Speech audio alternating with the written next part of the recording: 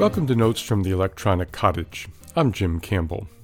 Well, as you've probably heard by now, Congress passed an even worse, from the perspective of civil liberties and electronic privacy for Americans, an even worse renewal of Section 702 of the FISA law than existed before.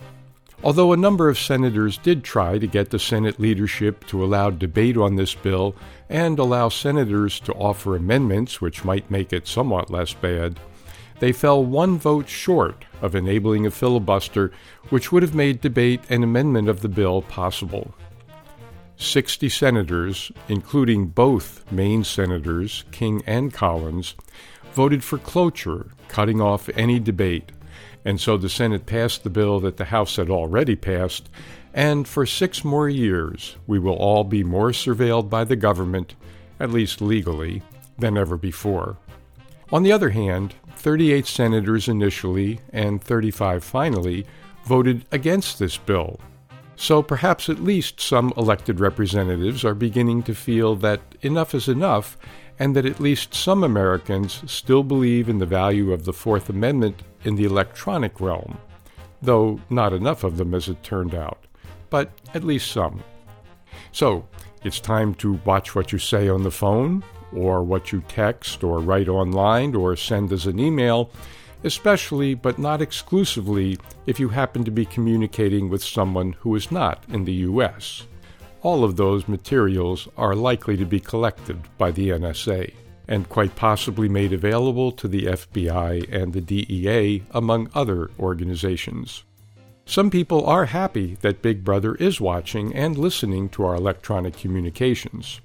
If you don't happen to be one of them, it's probably wise to be aware of what our representatives have just done. Meanwhile, our digital world is moving at an amazing pace when it comes to machine learning and artificial intelligence. As with electronic government surveillance, our technology is outstripping our laws. But there are efforts underway to try to find ways to better understand how artificial intelligence really works, what it means for our everyday lives, and how to put some ethical and legal perspective into this fast-moving part of our world. On previous programs, we've noted that artificial intelligence, or AI, is playing a bigger and bigger role in how important decisions are being made in our everyday lives. Banks, insurance companies, employers, police departments, our court systems, and dozens of other organizations that we deal with every day are using AI to help decide if we, for example, get a mortgage, or how much we pay for insurance, or whether we get bail if we're arrested, and how long a prison term we get if we're convicted.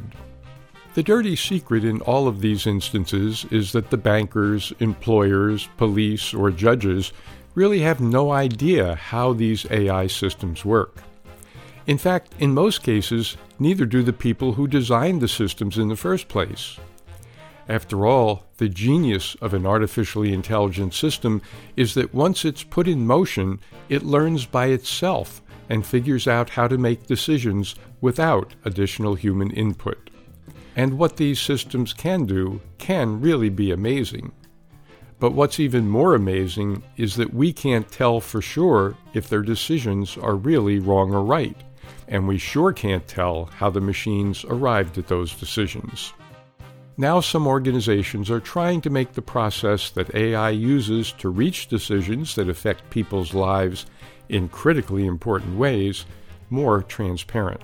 The New York City Council, for example, recently passed a law that would establish a task force that will study how city government agencies use algorithms that can affect people's lives, and whether those algorithms seem to discriminate against some groups based on race or gender or religion or sexual orientation or citizenship status or something else. Why would the City Council even bring up such a law and then pass it? Quite simply, because algorithms can be just as biased and error-prone as the people who designed them. We discussed on a previous program the book Weapons of Math Destruction, which looked at how algorithms play a huge part in deciding who even gets an interview for a job, who gets a mortgage, or who gets a low rate on home insurance, and who pays more. All of these algorithmic AI systems can, and often do, have built-in biases that can affect our daily lives in very big ways. Now, additional analyses are appearing in other books, such as The Black Box Society, and, very recently, The Rise of Big Data Policing. Algorithms, which are increasingly used by the criminal justice system, turn out to often be racially biased based on the data that the systems are built on, or on the unconscious assumptions and prejudices of the people who design the systems. These systems are often used to decide who gets arrested, who gets bail, who gets light sentences, who gets long ones. Data is, of course, very important in criminal justice as it is in other realms. But data by itself is no guarantee of anything. Consider a peer-reviewed paper published in Science Advances in January of 2018 entitled The Accuracy, Fairness, and Limits of Predicting Recidivism. The abstract from that article provides a large serving of food for thought.